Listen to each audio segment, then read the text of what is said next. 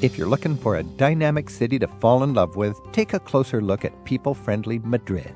They're really surprised when they see tons of people walking on the streets at any time of the day, any time of the night, They just seriously think about if we do ever work, Hi, I'm Rick Steves. Guides from Madrid and Prague clue us in on the charm of their cities today on Travel with Rick Steves. And if it's romance you're looking for, there's a tradition in Prague that happens all the time at the statue of a beloved poet. There is a tradition among the Czech people that the lovers must kiss in front of the statue of Karel Hynek Mácha or above a blossoming tree. In fact, any place you look in Prague, it's a feast for the eyes. Everywhere you turn, it's like walking through the pages of a giant architecture textbook. The romance of Prague and Madrid. And listeners share their travel reports on when they needed to rely on the kindness of strangers. It's all just ahead on Travel with Rick Steves. One great way to connect with the locals is to speak the language, or at least some of it. Rosetta Stone is a fast, fun way to learn. It's got helpful tools like online video chats with native-speaking teachers. You can take the Rosetta Stone demo or purchase the program at a special discount at rosettastone.com/ricksteves. We're enjoying a close-up look at two of Europe's most romantic cities today on Travel with Rick Steves.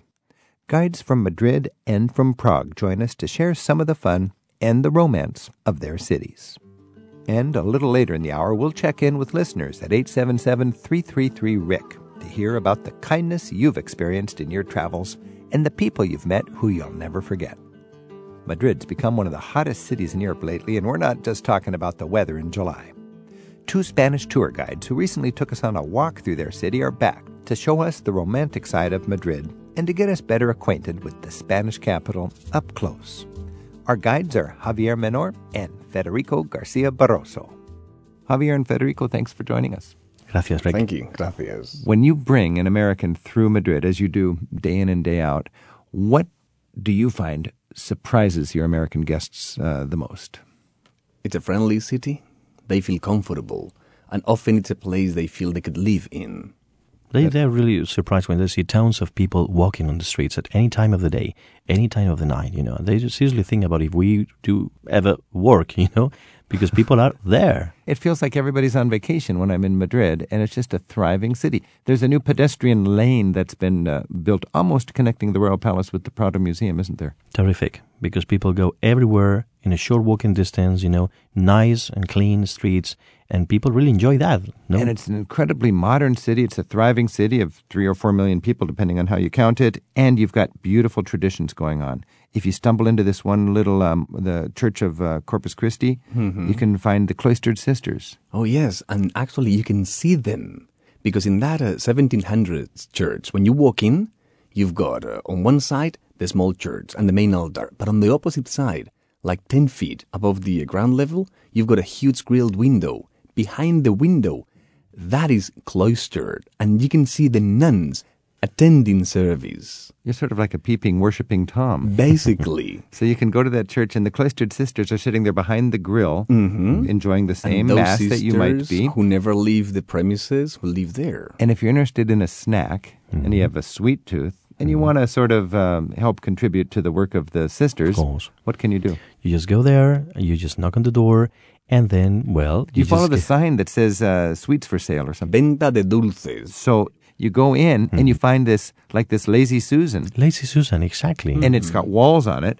So you'll hear somebody's voice, but you won't see anybody. You don't see anybody. Always a very old cracked voice. It's an old, craggy voice. That's right. And they know you want cookies, so you just say cookies, and all of a sudden the Lazy Susan, which must be 100 years old. That is actually from if I'm not wrong, I can see on the wooden window, 1761. So it is 250 years old. Yeah. And it is something that we have done for ages, to buy cookies from the nuns. And may I say, when I was only 2 weeks old, I was in the Lazy Susan because my family was in good terms with the cloistered nuns convent. and they took me into the convent. So they gave you a little 360-degree spin through the convent? No, actually, I was in the cloister section for a few minutes with the nuns. Oh, that's So nice. you saw Yeah, the I was only cloistered 2 nuns. weeks old. You saw the cloistered nuns when you were 2 weeks old. Yeah. What kind of cookies are these that you get? Well, they have everything. Tea cookies, they have yak cookies, they Coconuts. have coconut also. Almond cookies? Almond cookies, those are the best, I think. Galletas. Shortbread? Orange flavor also. They ran out of stock sometimes, so you Oh, can yeah, only they buy do. what they have. This is Travel with Rick Steves. We're talking about Madrid with Javier Menor and Federico Garcia Barroso. Our phone number is 877-333-7425. Alfonso's on the phone in Allen, Texas. Alfonso, thanks for your call. Thank you very much, Rick. Nice to be on the call with you. I actually grew up in Madrid when I was a kid, and then I went back to study abroad when I was in college. And obviously, I'm very attached to the city. One of the things that I wanted to get your guest opinion on, and maybe also recommendation for fellow travelers, would be to check out a Real Madrid game when they're in Madrid. I think that from a personal experience, I'm a big soccer fan, so that's a great thing. But I think it's also that shows you a great character of Spanish society when you really get to see the Spanish psyche in it, and I think it's great. Also, the pregame and the postgame atmosphere is very different from a professional sporting event in the U.S. So, Alfonso, you're talking about going to the big soccer stadium in Madrid and seeing the very popular local team, Real Madrid, play. Exactly. Javier, what's your recommendations on that? I just wanted to thank you, Alfonso, because lately everybody talks about the Barcelona soccer team. But thanks for supporting we Real don't Madrid. Like to talk about that. Exactly.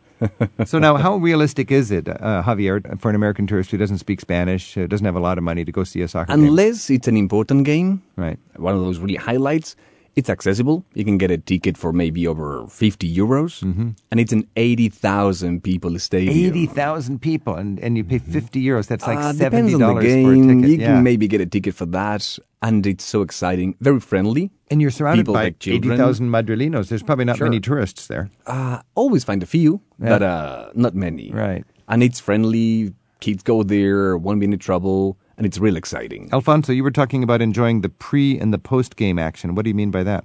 Pre-game, actually, people sort of convene outside of the stadium, and there's a lot of bars. There's actually a really nice tapas bar on one of the corners called La Lateral, which I really enjoy going to.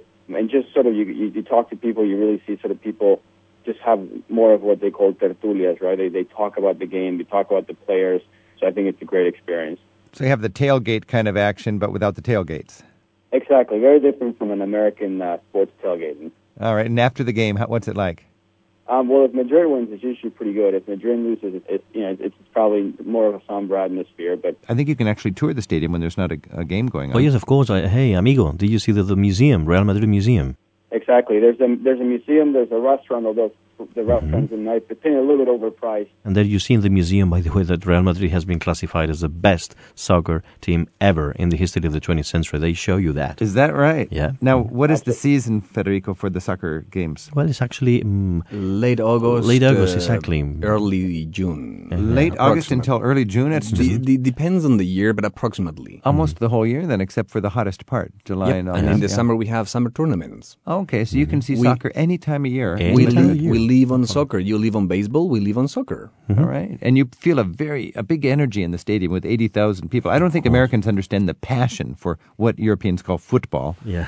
until you go to the stadium, and you're going to learn a lot about more than soccer. And European stadiums often within the cities. They're very vertical. They're not spread out, and they don't have a parking lot. So it's a different experience. Alfonso, thanks for the insight and the recommendation. No problem. Thank you, Rick. Great show. Thank Thanks. you, and happy travels.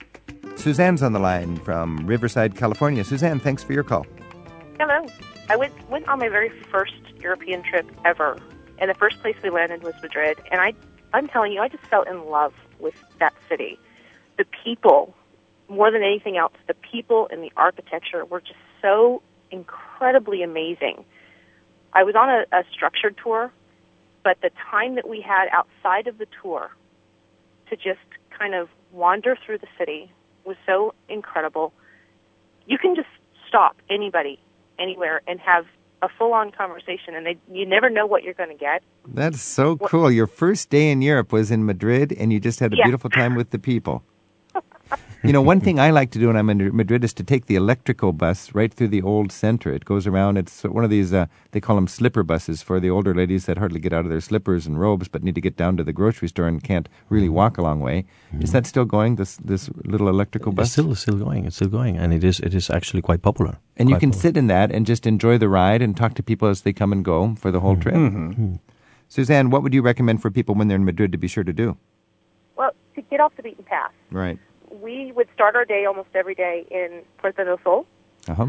and just kind of wander. One day we would go one direction, go shopping, but the best times we had were after 10 o'clock at night, just kind of strolling through the city with everybody else. So wait a minute. You're a woman. It's your first day in Europe. You're in a big city. Nobody knows you, and you're out at midnight walking around? Oh, yeah. You will never feel alone because 10 p.m. streets are crowded. That's true. Oh, Lots of absolutely. people. If you were in L.A., this would be 3 o'clock in the afternoon. The city is just full of people. It seemed that when the sun was going down, which was about 9, 10 o'clock at night, we somehow were out in front of the palace every night. And there were people on roller skates and rollerblades and walking their dogs. And in this concrete city, there were so many people out with walking their dogs every night. In front of the Royal Palace. And I gotta say, sunset by the palace is It really is nice. great. And that used to be such a horrible traffic congestion place there, and now it is landscaped. It's got outdoor cafes. It's got the palace right there. You just think every American should come here and see how to organize and design The a day big I grow city. up, I want to buy a penthouse in that square. What's the name of that square? Plaza de Oriente. So Place of the Orient. One day when I become a grown-up, I want to live there. Oh, invite me over. That city just made such an impact on me. I'm going to live in Madrid someday. I don't know when, I don't know how. I may be 80 years old when I do it, but I'm going to live in Madrid someday. I just love your words because you really capture the sense of Madrilenians. I mean, I really like what you say because that's what I think. But I am Madrilenian. That's my city. What can I say? But when I see that a foreigner comes for the first time and you immediately understand all that, I mean, it's just terrific because that is the way to enjoy Madrid. Susanna, Absolutely. next time you come, call us. We'll take you for a beer. And this is a promise.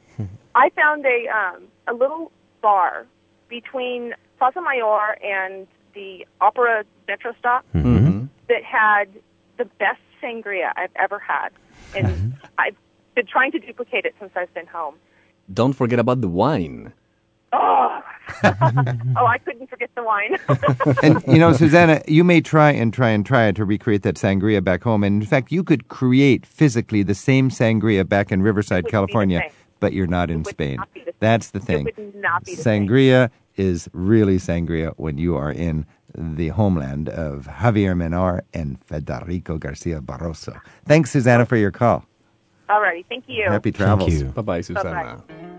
We are really friendly people. I mean, with all my respect to many other places in Spain, we are the friendly people. I in Spain. use the phrase that Barcelona is a top model.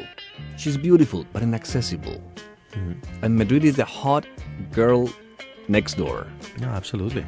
I can That's see what the it travel is. poster right now. You know, I wouldn't disagree with you. I think Barcelona is a beautiful place. But if you just want to go out and have fun with the gang, Madrid is so It's a accessible. different feeling. Javier, Federico, thank you very much. You've given us a lot of great ideas about your beautiful city. Thank you, Rick. Gracias. Un placer. Next, we'll see how the streets of Prague turned the golden city of 100 spires into a truly romantic destination. And we'll check in with listeners to hear stories of everyday acts of kindness that have made a big difference in their travels. We're at 877-333-7425. And by email, it's radio@ricksteves.com. Support for Travel with Rick Steves comes from Rosetta Stone, believing that an adventurous spirit and some basic language skills make all the difference when connecting with someone from another culture. Offering a method of immersion and speech recognition to help you learn one of 30 languages. Learn more at rosettastone.com/ricksteves.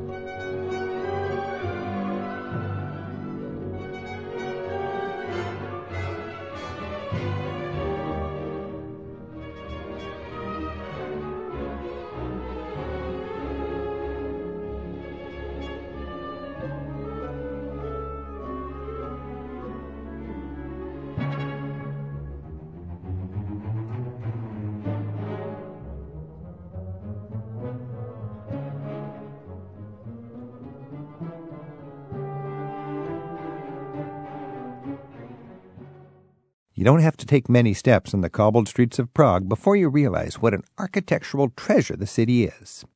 To help us better discover more of the magic of Prague, we're joined right now by Czech tour guide Jana Hrankova from Prague and by my co-author of the Rick Steves Eastern Europe Guidebook, Cameron Hewitt. Jana and Cameron, thanks for being with us. Thanks for having us. Thank you for inviting me. Jana, what a beautiful city you must live in, and you have all of these tourists coming. It must be the most popular destination in Eastern Europe. How can we appreciate the architectural and visual brilliance of the city that's nicknamed the Golden City of 100 Spires? Prague is a very old and historical city. And when you walk through all the historical 4 towns of Prague, original 4 towns, you can really see the different architectonical styles. Prague must have had both more money and less bombs to have all of this to look at today. Well, luckily Prague wasn't really destroyed during the World War II. Right. So that's why it was saved. It was never really bombed completely as other cities in Germany or any other countries during the World War II.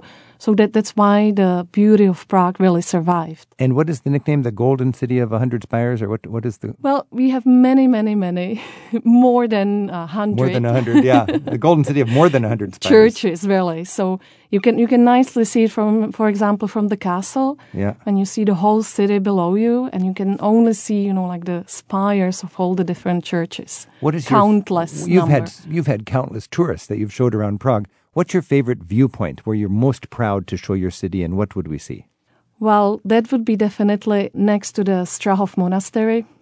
And what do we see? Because that's above the castle even, and you're looking out over the city. What do you see? Because we can really see the whole city there. We have the castle on the left-hand side. We can see the beautiful Lesser Quarter below us. And then in the distance, we can also see the Old Town, New Town area. Cameron Hewitt, if you're going to be understanding the many layers of architecture in the city, it's famously a Baroque city, but you've also got great Gothic and great modern architecture. Talk a little bit about the layers of architecture we can see in Prague. That's exactly right, and it's because it's been so well preserved. When you think about Europe, especially Central Europe, most of the cities and the capital cities were just bombed flat during World War II, if not before. And Prague is this sort of almost miraculous example of a city where that didn't happen. So you have these layers upon layers. I love walking through the streets of Prague, and you've got these big hulking Gothic towers, these big dark stone towers with pointy tops, right next to these gorgeous late 20th century Art Nouveau, frilly, flamboyant concert halls. Everywhere you turn, it's like walking through the pages of a giant architecture textbook. It's really an amazing place. Now, when you go to the train station, you get a sense of the lack of artistic taste the communists had, because I think they built the train station, which is just a concrete slab. But elsewhere in the city, you don't feel like it was done with a heavy hand. It feels elegant. Yeah. Baroque buildings. What would we see that would be Baroque? When you're standing on the Old Town Square, for example, right, you can do a sort of a spin tour. You can spin 180 degrees, and then you'll see everything from these gorgeous Baroque mansions, Rococo mansions, really frilly, over-the-top, kind of exuberant 18th century mansions. And then you turn 90 degrees, and again, here's this kind of pointy-topped Gothic church, this sort of classic, what you think of when you think of Prague architecture. The clock tower overlooking the whole thing, also this old Gothic structure.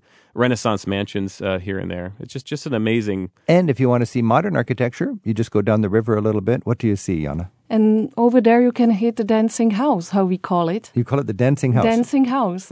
Describe the building and why we call it the dancing house. Because it was designed by Frank Gehry. Yeah. And the thing is that it really looks like a Ginger and Fred. That's right. So like the lady would be sort of flowing. Figures, exactly. And the man is standing straight. Yeah. The lady with the skirt and the man with the hat. So Ginger and Fred dancing there by the river. You know, one of my favorite dimensions of Prague is the Art Nouveau. And there's some beautiful Art Nouveau buildings. Where do you go for Art Nouveau in Prague? Well, the most beautiful building in Prague is the Municipal House, which was really built at the beginning of the 20th century. And one thing nice about that is the tours they give there. And you can really admire the beauty of the building, not only from outside, but the beautifully decorated and richly decorated interiors over there. Another nice facet of that is it was built as a concert hall, and it still is. And one time I was lucky enough to see just wonderful performances of Czech compositions by Czech composers. Smetana, for example, have these just wonderful flowing anthems celebrating the Czech spirit. And you're sitting in this gorgeous example of Czech Art Nouveau in the Municipal House. It's just one of those great travel experiences where you feel like on so many levels you're engaging this culture.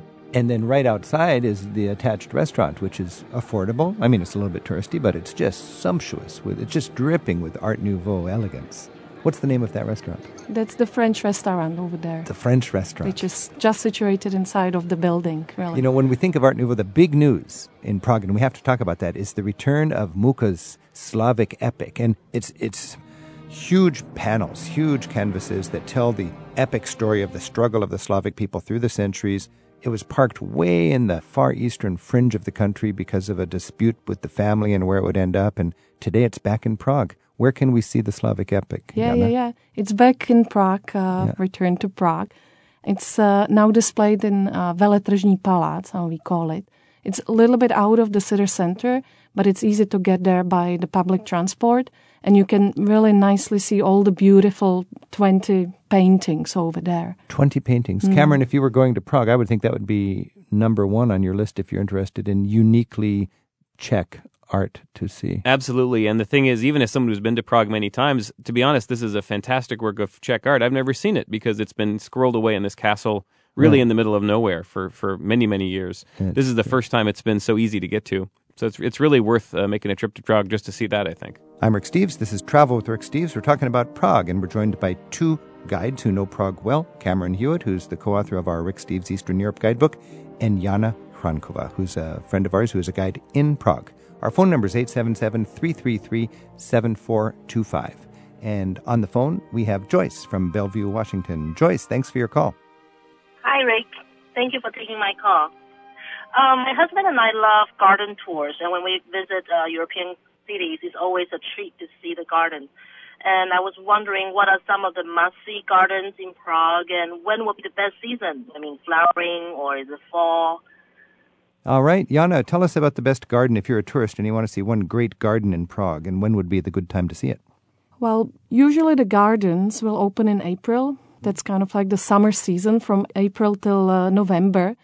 And my recommendation would be really the Royal Garden, which is directly next to the castle, on the top of the hill. It's like on the way to the castle, and you can nicely enter the garden and walk through it. And especially April, May, that's the time, really, the best time to see the garden, because the garden is full of tulips, really. Oh, that's nice. Joyce, have you been to Prague yet? No, not yet, but I have read quite a bit about it. So. When you go to Prague, I think the biggest castle in the world, by some measures, is right there in Prague. And personally, I would go all the way up to the castle and see that. And then as you walk downhill from the castle, if you look at the map carefully, the path will wind you right through this garden that Jana's talking about. So thanks for your call, Joyce. Yeah, thank you, Rick.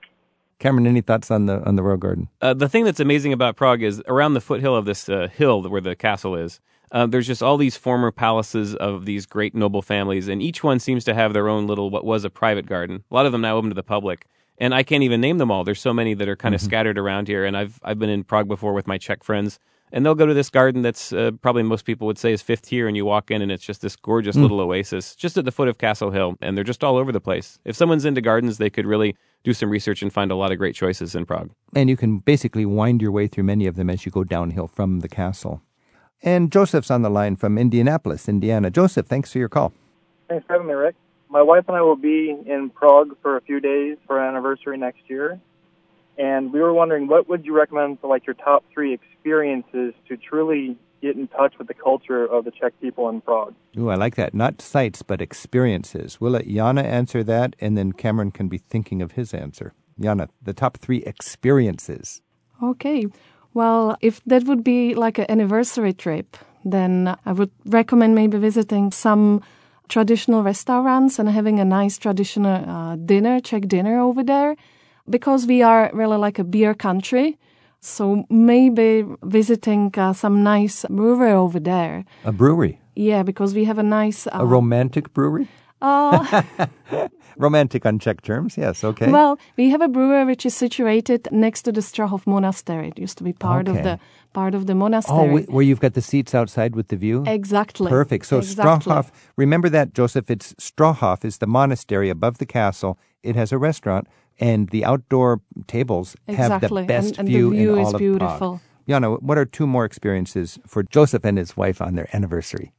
Another thing that I would recommend would be the pedal boats that you can rent, and you can really nicely see the whole city from the river. From the Vltava. From the Vltava and river. I notice a lot of Czech romantic couples are out on the little pedal boat for two. Yeah, definitely. You can spend many hours just pedaling around the city and seeing all the beautiful sights around you. Okay. Directly from the river. And another experience.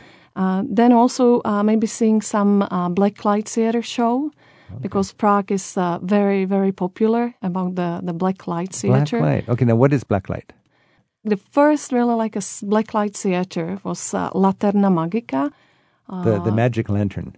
Exactly. Okay. So you've got actors coming out on stage with fluorescent costumes in the dark. Yeah. It's sort of, Cameron, how would you describe blacklight? It's kind of like an illusion or a puppet show, and they use a combination of blacklight and other kind of visual like optical illusion kind of tricks. And it's uniquely very Czech. Surreal. It's very clever. It's very absurd. Kind of absurd, exactly. Absurd. There's a lot of absurdity that weaves itself into Czech culture. There is. It's also nice because there's not really a language barrier. It's all kind of symbolic, and you don't have to be following a plot. It's just all kind of very impressionistic.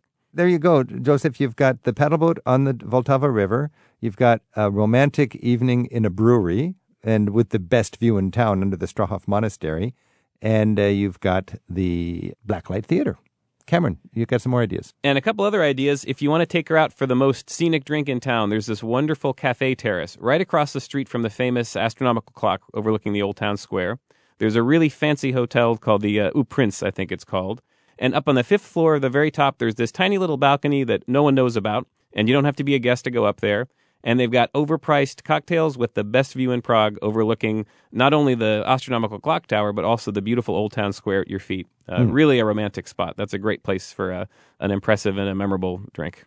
And when you go up there, you feel like you really have a discovery. Even though it's in the top of a hotel, it just feels like you've found the perfect perch, looking down on possibly the greatest square in Europe. Joseph, there's some ideas for you. All right, thanks a lot. Have a good time. All right, we will. And Randall from Lafayette, Colorado, emails us, and Randall wrote, "Be sure to see Prague with someone you love, for I feel that Prague is the most romantic city in Europe, and it's far less expensive than Paris, and the people are friendlier as well."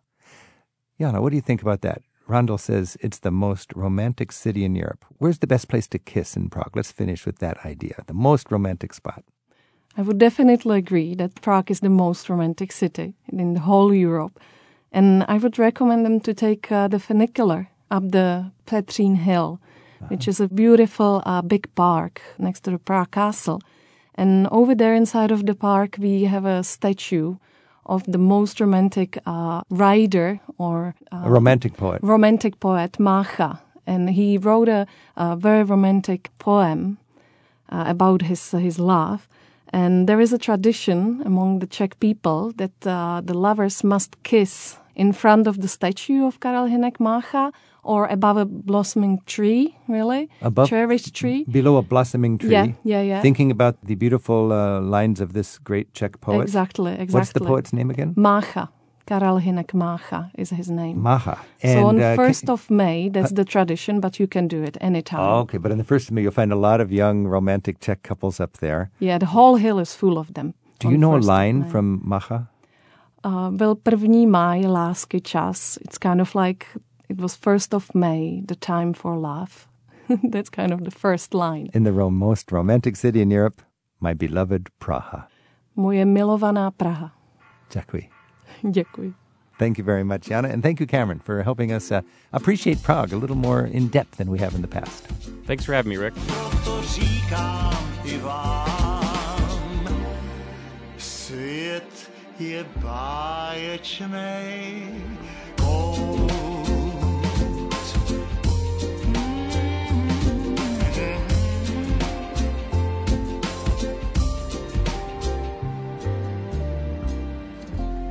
We'll check in with listeners in a moment at 877-333-7425 for reports on how the kindness of strangers has made all the difference in their travels. But first, we have a couple more suggestions for cities that inspire romance. Gail in Trabuco Canyon, California emails us, and she writes, "Without a doubt, the most romantic place in all of Europe is St. Mark's Square in Venice in the evening. Get an outdoor table at one of the cafes around the perimeter of the square, order a couple glasses of wine, and enjoy a night of musical showmanship from the dueling quartets and quintets around the square. It's timeless and fairy tale. Truly, La Dolce Vita. Wow, that's a beautiful thought, Gail. And you're right, the main square in Venice, the only square in Venice that merits the word piazza, it's a dominant square, and it is the ground zero for romance. You've got the dueling orchestras playing in the two venerable cafes. A lot of tourists complain about a $20 glass of wine there, but I'll tell you, you're not buying a glass of wine. You're renting a piece of the most romantic real estate in all of Europe that comes complete with orchestra accompaniment. So plan to sit a while. You can order one glass of wine or beer or a coffee and while away the hours and enjoy the orchestra, enjoy the ambiance. And if you're a budget traveler, you simply stand in the middle of the square and you can waltz with your traveler as the orchestra strikes up the music and enjoy the same kind of beautiful atmosphere without spending a penny. And we've got Liz on the line from Aston, Pennsylvania. Liz, thanks for your call.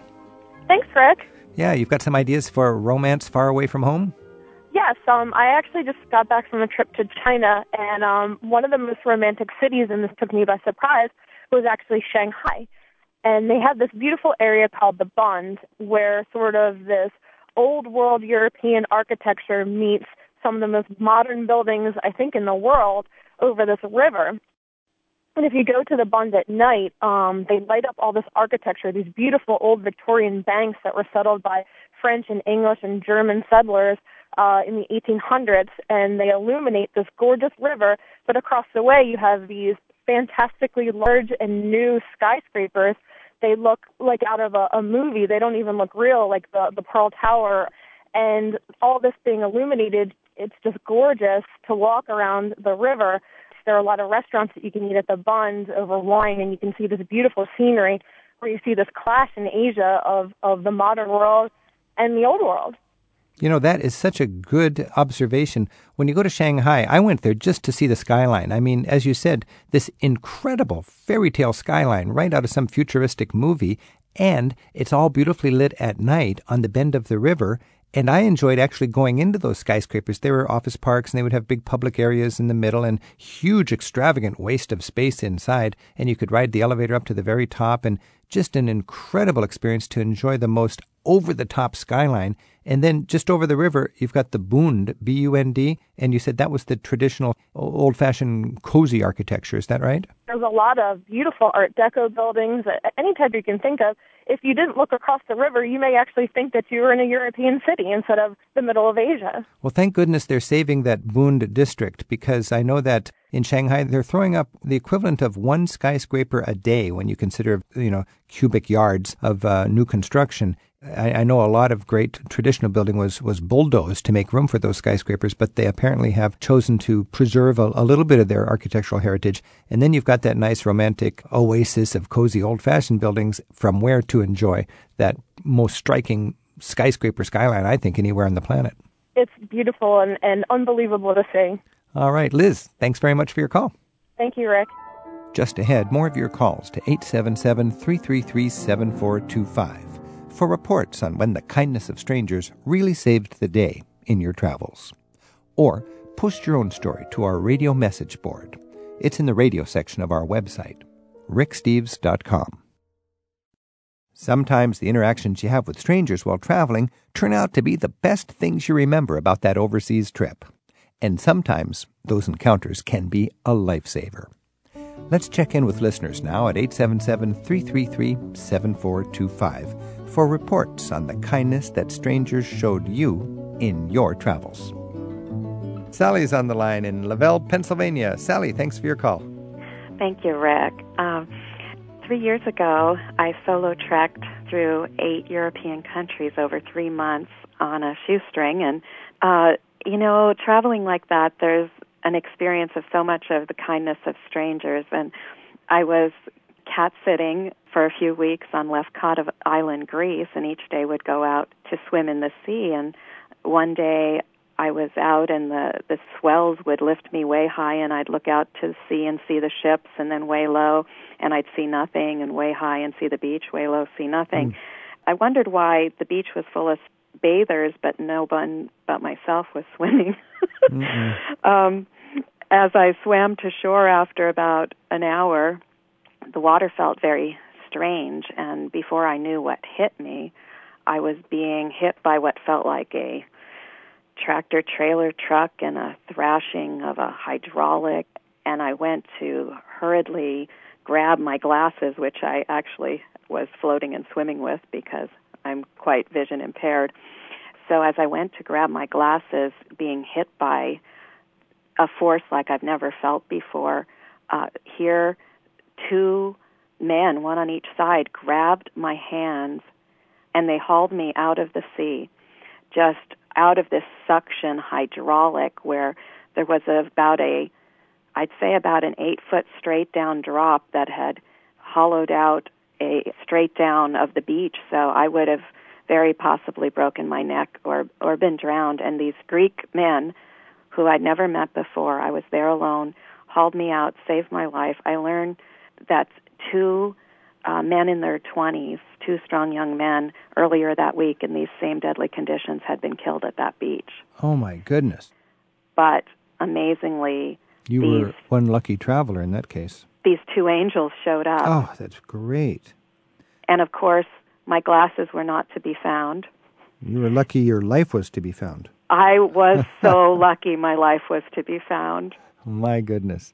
The next day I was poised to head back across the country alone, virtually blind, across the world, actually, halfway across the world. So I went in a little shop in the town, asked if they happened to have any discarded old glasses that I might possibly see a slight bit better to read the signs in the airports. And of all things, they happened to have a contact lens that was the prescription I knew mine to be. And when I asked the price of it, they said, "Oh, no charge," and refused to take a penny. Whoa. And I returned home across the world with my one eye. With somebody else's contact lens. Well, from the little eye shop. That's great. Well, Sally from Pennsylvania, those are fun travel stories. Thanks for sharing. You're welcome, Rick. Okay, take care. Thank you. Bye-bye. Bye. And Jay Bruce is on the line in a sailboat in the Florida Keys. Jay Bruce, thanks for your call. Yes, thanks, Rick. Thanks for taking my call. I really enjoy your show. I wanted to relate a story that happened to me after I left Los Angeles area in 1988 on a sailboat and ended up in Mexico in the Sea of Cortez. And I was there for a couple of years, but unfortunately didn't learn to speak Spanish at that time. And I found myself in need of returning to California for a little while, and I had a truck down there. So I got in my truck from near Puerto Vallarta and headed up to California, which is about a 2-day drive across the mostly desert. And it got to be about 4 o'clock in the morning, and I was just exhausted and decided that I'd better not continue.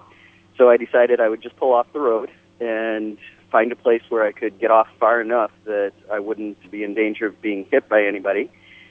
And I pulled down a little dirt trail that I didn't think was much, but there were things growing up all around it, and I couldn't see exactly where I was. Well, I fell asleep, and in the morning, I awoke to a knock on the window, and I was startled awake, and when I looked up, I saw that I had parked nearly right in front of a person's house. And there was a woman standing, an older woman standing at my window, and I rolled down my window as quickly as I could and tried to apologize in the little bit of Spanish that I had. And she said, no. She said, that's fine. She said, I just wanted to let you know that I brought you breakfast, and that if you'd like to go wash up first, you can use the sink over there.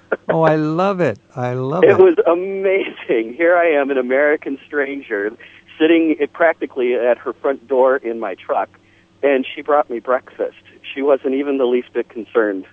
And this was a humble village woman or something? I mean, it was, yes, yeah. Just a very humble, very rural Mexican village. And in fact, there was not even a village nearby that I could see. You know, I bet you to this day she remembers meeting you. Perhaps so, because this American just dropped out of someplace and landed on her front porch, and it never even occurred to her to be angry. Oh, and it was the most wonderful experience. And that truly, I've been sailing and traveling by sailboat now since 1988. I've been through all of the Bahamas. I've been the entire Pacific coast of the United States and Central America. in all the time, I've always found that the rural people are all basically the same. Everyone around the world is just friendly people, and children especially are the same everywhere. Little boys tease little girls, and little girls tease little boys back, and everything is just the same as it is in your house, it is my house, and houses in every village and every place in the world. Jay Bruce, I got to say, you sound awfully naive, because there's a lot of Americans that never get out of their town, and they watch TV, and they'd be scared to death to do what you're doing, because people are so dangerous out there. Yes, this is true. Thank you so much, and happy sailing. All right. Thank you very much. Okay, bye now. Bye-bye. The small kindnesses that we experience in our travels can really make a big difference in how we view the world. Share your stories of travel kindness by email with us at radio@ricksteves.com. And Marilyn's on the line in Uricksville, Ohio. Marilyn, thanks for your call. Well, it's good to talk to you, Rick. I understand you've had some memories about encounters with strangers that you'd like to share. Yes. About 10 years ago, my husband and I were in France. We were in the Alsace region, and we were staying in Strasbourg. And my husband always was the tour guide. He arranged all this. And we were staying in a small hotel, and he asked at the desk for directions to the city center. So the desk clerk had told him it was an easy 10-minute walk, so we set off to see the sights. About a half hour later, we decided we had definitely had a problem.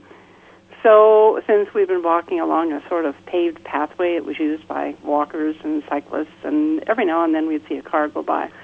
So we were walking along single file because cars were on there occasionally, and at some point I realized he was not behind me, sort of a sixth sense sort of thing. So you're separated from your husband. I turned around and I spotted him a distance away, and he was chatting with a local gentleman. And the thought that went through my mind was that this ought to be really interesting because Joel doesn't speak any French beyond hello, goodbye, please, and thank you. And so I walked back to where he was, joined them, and they seemed to be doing just fine. And the Frenchman was speaking sort of German-flavored English. And my dear intrepid husband was smiling a lot. So he had explained to the man that we were sort of lost, and mentioned that I spoke French. And so the man had summoned his wife. So by the time I got there, she was there. And so we chatted back and forth a bit, and she said, en français, of course, that it was indeed a short jaunt. She then got in her car and led us to where the spot where we should have turned and bid us bon voyage. And it was something that really we never ever forgot. Between the two of us, we'd been in 20 different countries. And so all the places we'd been, that particular one really stood out. And it came into use for me because I taught French. And almost every year, students would come in and say that their mom, their dad, their aunt, whoever, told them that the French people were always rude. So I would ask them if those particular people had ever met a real live French person. And they almost always answered, well, no. Isn't that interesting? It always works that way, doesn't it? The people who are they're so convinced that something's wrong with some other place, and you ask them, how do they know? And, well, they don't really know how they know. I guess I picked it up on TV or something. And then you've been there, and you've got the actual first-hand experience. Yes, and one of the things when I started with my first-year students, I would emphasize that different does not make it better or worse. It's just different. And in France, they say vive la différence with that same philosophy, don't they? Yes, exactly. I love that. It's an acknowledgement that, hey, we can differ. I do it this way, you do it that way. Let's celebrate it. Vive la différence. Exactly. I traveled with students, I believe, maybe 5 different times over the years. And I always told them, don't go on this trip if you're expecting to see America, because it's not there. That's not why you're going. You're going to find the different things. Marilyn, I think you're a great teacher, and I would imagine taking kids over to France has been some of the most rewarding teaching you've had a chance to do. The best part was watching their eyes light up. Yeah. It's one thing to see it in a book. It's a whole other thing to be there. For a lot of families, they can just write the check and send their kids to Europe, but other families really have to scrimp and save. And do you ever wonder, is it worth the financial burden to have families that aren't wealthy figure out a way to get their kids over to Europe on a school trip like those that you led?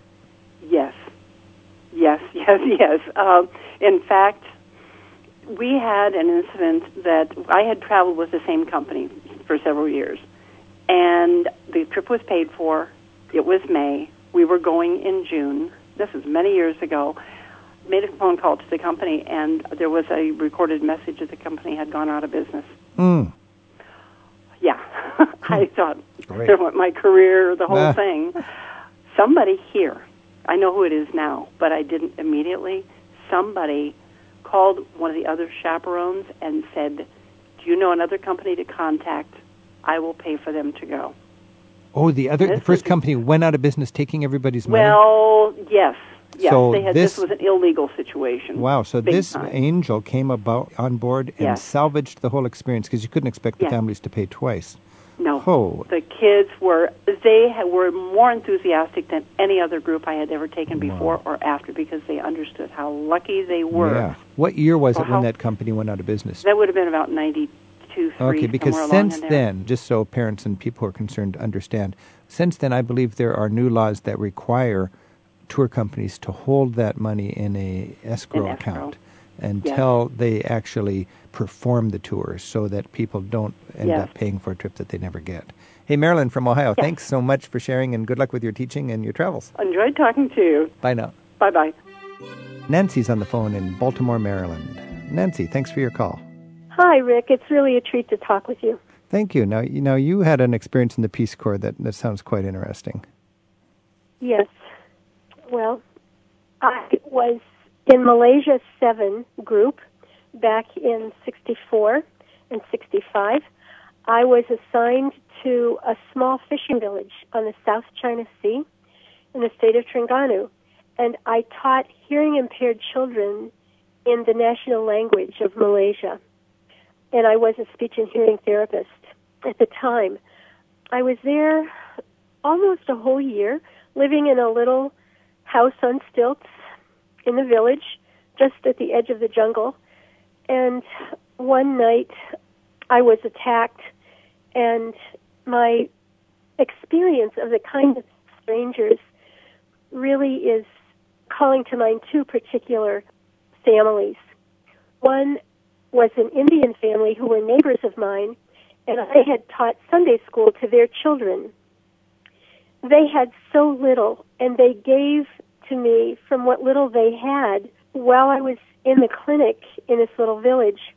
They came and brought me a bowl of upuma, which is an Indian dish. It is cream of wheat, some Indian spices. And it was so comforting and so nourishing. And they gave comfort to me in my spirit as well as my body. I have never forgotten the taste of that wonderful gift. I was 23 years old and 10,000 miles from home. Oh, my goodness. And it was quite traumatic. But I survived. The other couple who extended such kindness to me also were the headmaster of my school and his wife. They came to the clinic, and she gave me a package wrapped in brown paper, which was traditional gift wrapping. And she said to me, Nancy, when someone we love is leaving us, we give them something of special meaning to us. In this little package was her wedding sarong and her wedding shawl made of Kelantan silk with beautiful gold threads all through it. And, of course, I still have it. I treasure it. And there's a Malay proverb that I think is just so beautiful for this topic.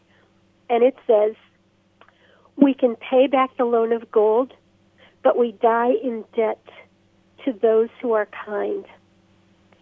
And that's what I experienced through that event that could have been completely awful, but it was redeemed by the kindness of the people. That is quite an inspiration. You very well could have become a bitter person and come back filled with fear and anger, but these people helped turn that around. Yes. One of the difficult things was that I was taken to the capital city after 4 days by Peace Corps staff, and I was assigned to a new school. And one day, as I was coming home from school, from teaching, I felt really ill. I was pregnant. So I chose to carry that pregnancy to term because I absolutely love being alive, and I wanted to give that to this child. As it turns out, it was a full-term pregnancy, and she was stillborn. And so in her memory now, I have a small scholarship here that goes to an inner-city school in Baltimore. And that just gives me such joy. And it means that my body was conquered, but now I can say my spirit hasn't been conquered. It's been a long journey. It has not been an easy one without awful consequences. But on balance, I think it's a story of hope. And I feel that my daughter's message is one of hope and light and love, and that's what she and I together are putting out into the world.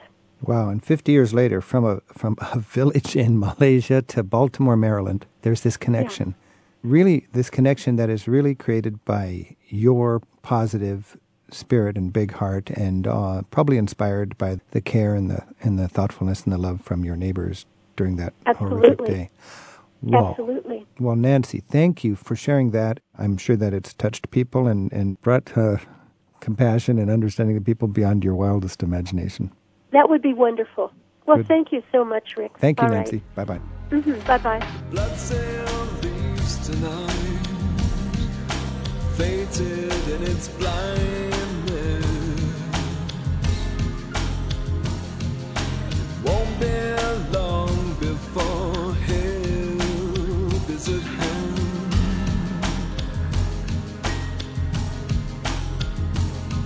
And the darkness sleeps, cushioning the heartbeat. Listen to our hearts beat. Travel with Rick Steves is produced at Rick Steves Europe Through the Back Door in Edmonds, Washington, by Tim Tatton with Sarah McCormick and Isaac Kaplan-Woolner. Join us again next week for more Travel with Rick Steves. Support for Travel with Rick Steves comes from Rosetta Stone, helping you prepare for your trip to a foreign country by learning a new language through talking to a native speaker. Learn more at rosettastone.com/Rick Steves. Rick Steves has spent a third of his adult life in Europe researching and writing guidebooks. His classic, Europe Through the Back Door, teaches the skills of smart travel. And his country, city, and snapshot guides cover what to see, where to eat, and where to sleep for every corner of Europe. To learn more about Rick's books, visit the travel store at ricksteves.com.